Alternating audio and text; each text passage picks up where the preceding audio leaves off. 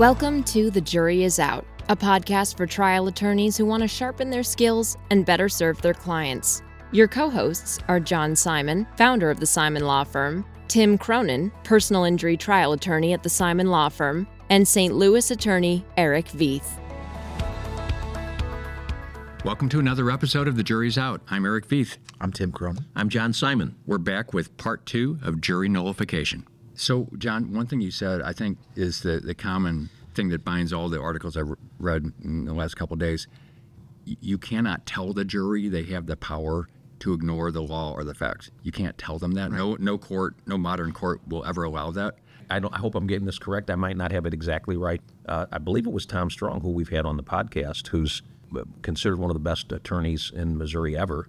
And I think there's a case out there where it was against a utility company, and in closing argument, he told the jury there's nothing in these instructions that require you to be fair to the defendant. Okay, now, but that wasn't a nullification arm. That was the instructions don't say that you need to be fair. So you're right. I mean the word, it's not what the words say, but it's what they don't say also. And by the way, I think the court in that case said he was okay saying that in that case, but said probably not a good idea to keep to do that again going forward. To try to get out of there's so many different ways that this is done without directly saying ignore the facts and ignore the law to the jury. Because I think most lawyers hopefully understand you're going to probably get in trouble with the court if you do that.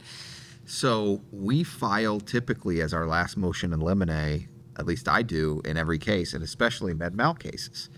And it starts like this, and then it gives a list of particular examples that I think may be said in that particular case, and we can go through some of them and talk about them. But courts should exclude any evidence or argument that seeks jury nullification, otherwise suggests the jury not follow the law, or invites the jury to decide the case on some other grounds than the law and the evidence. And that last one leaves a lot of wiggle room where I try to identify things. And then do you put specific examples in your motion? Correct. What are they? So, then I define jury nullification from Black's Law Dictionary, and then it happens in civil and criminal cases. Some particular examples. Med mal cases, you mentioned this already. That the defendant is a good doctor or a good hospital with a good reputation. We hear that one like all the time. That is, characterization as a good doctor has nothing to do with what the plaintiff is alleging in this case or what the doctor did in this specific case.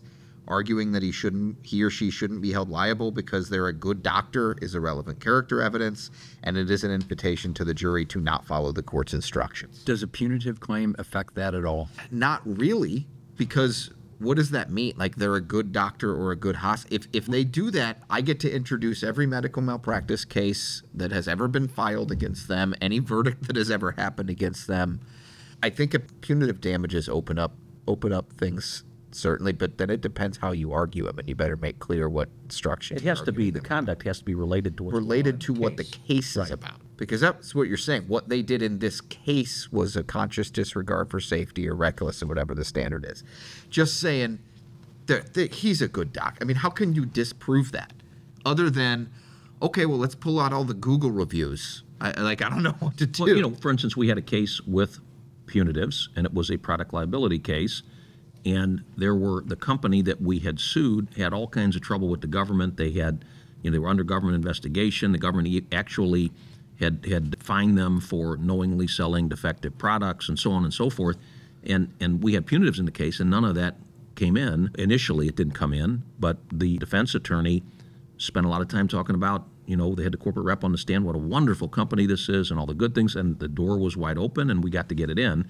But initially, the bad conduct has to have something to do with the issue in the case, whether it's the same product or failure to test or something like that. Your point reminds me of that federal rule on character. If you want to, there's a prohibition. You can't introduce character to show that someone acted in conformity with that character. And that's what that is. That's what they're trying to do. They're trying to say he's good, therefore he must have been good in this case. Right. Which is jury nullification. I mean, it's like we can't say that the doctor was sued 2 years ago for the same thing, so he was negligent in this case. That we're not allowed to do that. Another one, and we brought this one up earlier, that the defendant tried their best, or they can't be expected to be perfect. That's not the standard set out by the law for what constitutes negligence or a breach of the standard of care.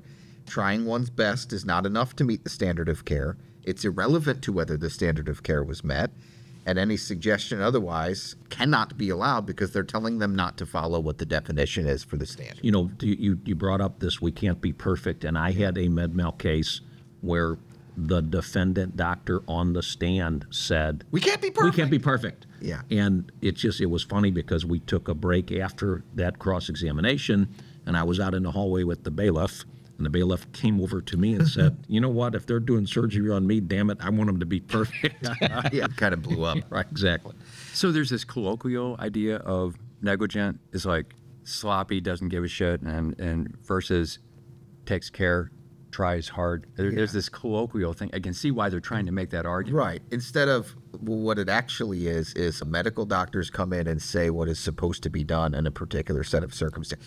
When you do this surgery, you make sure you identify this part of the anatomy before you put a stitch in so that you don't injure someone. That's why we have standard of care. Well, they were trying their best. That has nothing to do with anything. That's why we have standard of care, so we don't have this general tries hard, good guy, that kind of thing. Right. We talk about what you're supposed to do, what a reasonable doctor does in this circumstance. And so now we're not talking about whether he or she is a good doctor or parent or whatever, driver. So I think we could solve all of this by just abandoning the MA, all the instructions, just throw them all out and give one instruction at the end and tell the jurors, so what do you think? Yeah. That's it. Well, let's push that. In which case, then I get to say whatever I want. So what do you think? Or do what you think is right. All right, you said it. So what would happen in most of your cases, do you think, if you didn't instruct and you just said, okay, folks? I'd like to believe that it would make a big difference that we have specific instructions that jurors are supposed to follow. But I think overall it probably wouldn't make that much of a difference. Yeah, I agree. Because, if the jurors hear your story and they're not going for it, it doesn't matter when they get these instructions at the end. If they don't like the case, if they don't see your cause as being just and fundamentally fair, what you're asking for, you're not going to win the case. They made up their mind before they got the instructions. You are not going to win that case unless the jury at the beginning believes your cause is just, what the defendant did was not, proper, it was unfair, and that's why it's not just the fact, it's how you frame the stuff too. That's why all that stuff is so important. If it wasn't, we wouldn't need to be there, right? We could just give them the evidence in written form and let them decide what they want to do. Here's another one, and this one's a little bit less clear to me. It just kind of drives me crazy because I hear it all the time when there's really, really bad injuries. Well, bad outcomes don't necessarily mean negligence, and that to me is just an attempt to distract the jury from the actual standard for negligence.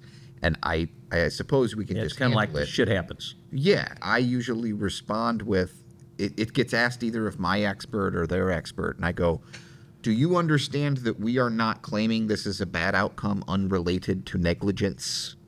Yeah. You understand that, right, doctor? That we're claiming it was a horrific outcome as a result of egregious negligence. You get that's what we're saying, and the instructions are going to. But, I guess it's technically true. Bad outcomes don't always mean negligence. I want to put my defendant cap on. So are you saying that because it's a bad outcome that it was negligent? No. So they're trying to say, well, I'm just saying an obvious thing here. It's a way of saying, like, you can't decide it on sympathy, which is true, but it just kind of like, I'm not telling the jury not to follow the law, and you're suggesting that I am. Here's one that we hear in a bunch of different ways. I just listened to the closings in your case from a week or two ago, and it was absolutely said that medicine or surgery is really hard. This is really complicated. You were called a wordsmith, which I found hilarious, and of oversimplifying it. That was the best compliment I've ever gotten in a closing argument, to tell me that I'm oversimplifying things for the jury in a med mal case. Yeah, no. Thank you. And it's the fact that something is or is not hard has no impact on whether it was negligent. It's an attempt to convince the jury that there's no such thing as negligence if you're doing something that requires a high degree of skill, like if you're a doctor. That's clearly not what the law says. Acting as a doctor or performing surgery would be extremely difficult or impossible for any person who did not spend their lifetime of education and training learning how to do it. Hence, you can't do it unless you're licensed to do it. So the standard is that a provider needs to use that degree of skill and learning, et cetera, et cetera. They're judged against those in their own profession. And making that argument, who are you? It's basically like, who are you to judge them? It is explicitly inviting them not to follow the instructions. And we hear it. I mean, we hear that one every time. I like the argument that there was blood during the surgery. Yeah, that was a particular good one. He couldn't see it. There was blood. That was like, is that unusual? It was a abdominal C-section. surgery? Yeah. Like there was. Do you normally not see blood? Who are you doing C-sections on? Right. Yeah. I mean, I want to know how many you've had where you didn't run into any blood. One you mentioned earlier, that they did not intentionally try to harm plaintiff. That's not what the breach of the standard of care requires. It's also not the standard for punitive damages most of the time. I mean, I understand if you have a punitive claim, you probably get to say that, but the punitive standard isn't actually require intentional conduct. Mm-hmm. That is an option for punitive damages. Mm-hmm. Plaintiff's outcome was in God's hands. Canon law. They're blaming it on God, ladies and gentlemen. Yeah. No religious arguments or references should be made. Suggesting an outcome was determined by God's will is a direct plea for the jury to ignore the law.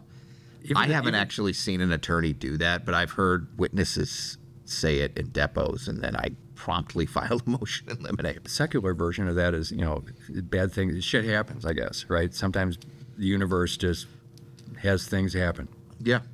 Right. And it's like, well, no, but they're here to decide if they thought it was negligent under the instructions. That not to say shit happens, there shouldn't. That's a there shouldn't be lawsuits argument, right? That because defendants, healthcare providers, try to help people, including the plaintiff, they cannot or shouldn't be held liable.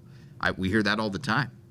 They don't say the last part of that sentence, but doctor, why did you get into medicine? I want to help people. Okay. Right. Or, I mean, maybe because you thought it was a more lucrative career than some other choice. I mean, I don't, there's other reasons. I mean, that would open the door. If that were appropriate, we could spend hours talking about who's better and who's good and who's decent and kind. And yeah, that defendants continue to treat this plaintiff because they care about him.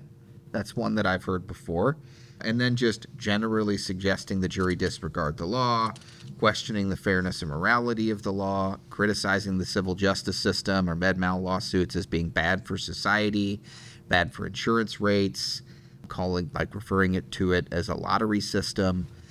And then there's ones that are really case specific. And this was an issue we've had in cases we've worked on, and one that you had in your most recent case, John. Misrepresentations of plaintiff's actual theories of liability. Right. Is a method of jury nullification, right? Making straw man arguments. It involves time-consuming testimony that certain decisions or treatment were within the standard of care when they're not the theories of negligence that plaintiff is pursuing at trial or submitting to the jury, to drown out what your actual case is about, right? What's in the instructions. So, and again, this isn't particular to a case, but as an example, if your allegation is that the defendant doctor put a stitch through something that they shouldn't have stitched when closing up in a surgery, the question becomes, they'll spend 30 minutes on the decision to have the surgery. Yeah. And that was appropriate. And they did this, and that was appropriate. This amount of time with the plaintiff before the surgery. Right. I've had a case where the issue was what happened during a surgery, period. And maybe it was my fault. I should have, more strenuously objected or repeatedly.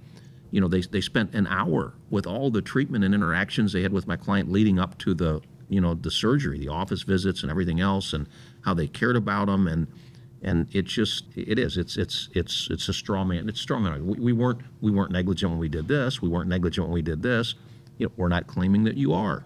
We're claiming that this you put very a stitch specific, through the right, exactly. So it wastes time. It misleads and confuses the jury about what the case is about. It drowns out information relevant to the theories being pursued.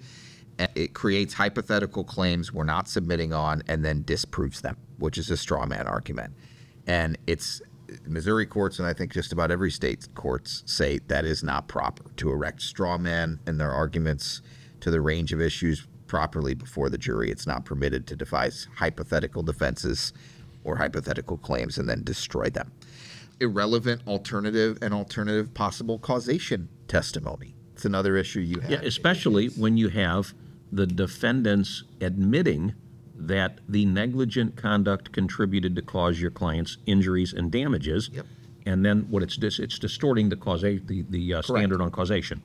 You know, when they argue this also caused it or this contributed, it doesn't matter if 8 other things contributed. Yeah. As long as their negligent conduct contributed to it, it's the end of the story. And it happens even without trying to tie, like, risk factors, generalizations about possible correlations of other things that can result in this injury, where not even their own experts can say any of those contributed. They just throw out 19 other things that can result in a particular injury when, like, it's not evidence that it contributed to this injury, and in fact, there's no dispute about what did contribute. I'm going to try to put my defendant cap on again. So I'm just trying to isolate what is being talked about and what's not being talked about. Yeah. So the jury can focus on the one thing. Yeah. And you're seeing that all that work around the periphery, all the things that did not cause it, as distracting and attempting to use those to say, we're basically, we batted 900. Yeah, even getting to the point where they'll list 10 things that could cause it and admit that 8 of them don't exist in our case. And yet they spend and yet time. they spend 45 minutes on it, or more than that, because they revisit it with more than one witness. And that's just trying to confuse the jury and really have them not follow the instruction on causation, on the contributed to cause. Listing a parade of other possible contributions or risk factors while ultimately admitting causation under the standard in the jury instructions is an attempt at jury nullification. Even if they don't admit causation, you still can't list 20 different risk factors if they do not have a doctor that can say all of these did contribute to cause this. So let me ask you this, Tim. How well that motion that on jury nullification that you say you include in every one of your cases, Yeah. how well is that received by the courts? By the time we get to it, the court is exhausted generally, so maybe I need to move it up. And usually what happens is defense counsel says, well, we would never make any jury nullification arguments, so we don't need to take this. That it gets granted. And I go, is it granted? And they go, well, no, I don't think some of these are jury. And I went, right, that's why I gave the example, so I would like to talk about them. And what usually happens is some judges have said, well, I'm certainly not going to allow any jury nullification arguments. We don't need to go through each of these. If you think you hear one, then you need to make an objection. Or they'll go through and say, defense counsel, certainly, and pick out 7 out of 10. You agree you definitely can't do this. Yeah, so I'll grant that for those subparts by stipulation. For the other ones, I'll have to hear exactly how it's argued. And so usually it's like granted in part, but I'm highlighting it for the judge. This happens. It happens a lot, and there are things you can do about it. And one of them is exactly what we're talking about, and that is to identify what these possible arguments are going to be, unique, just in general that we see, and then the ones that are unique and specific to your case, and then put those in a motion and eliminate. So we've given some examples that we encounter, particularly in med mal cases, of attempts at jury nullification or things that can result in jury nullification, whether there's a deliberate attempt being made to do that or not. I'm sure there's dozens, hundreds of other examples in different kinds of cases on both sides of the aisle and in criminal and civil cases. And the fact is that the jury has the power to do it. The point is you need to be on the lookout for it because attorneys shouldn't be allowed to encourage it. Right, and I think the key thing that you just said was you need to be on the lookout, and don't wait till trial for this, because you're going to see it in the depositions. You're going to see it in their experts, the defense experts' depositions. You're going to see it when your own experts are being cross-examined. You're really going to see it when you take the deposition of the defendant doctors, because they're going to be all over it. And so as you're going in the workup of the case, as you see these arguments, jot them down. They're coming. We did our best. We're highly trained, and all of this stuff. So it's not just filing a motion in limine. You need to identify the specific issues during the workup of the case. Cite to them. Right, cite to them. That's really powerful. If you can pull out a deposition and say, see, Judge, this is it right here. They've said this 8 times with 3 different witnesses. You really need to keep an eye out in the workup of the case. And more important, during the trial, listen, closing and opening, all of that, so that you need to be prepared during the trial to get up at the sidebar and let the judge know they're making this argument. We did it at the last trial where they started talking about things that happened before the surgery, and the whole case was about what happened during the surgery.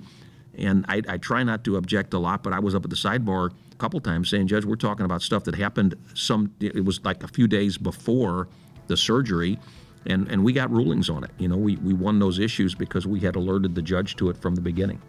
So thank you for joining us again. This has been another episode of The Jury is Out. I'm Tim Cronin. I'm Eric Feast. I'm John Simon. We'll see you next time. The Jury is Out is brought to you by the Simon Law Firm. At the Simon Law Firm, PC, we believe in the power of pooling resources in order to create powerful results. We often lend our trial skills and experience to lawyers around the country to achieve better results for their clients. Our attorneys welcome the opportunity to work with you on your case, offering vast resources, seasoned litigators, and a sterling reputation. You can contact us at 314-241-2929. And if you enjoyed the podcast, feel free to share your thoughts with John, Tim, and Eric at comments@thejuryisout.law. And subscribe today, because the best lawyers never stop learning.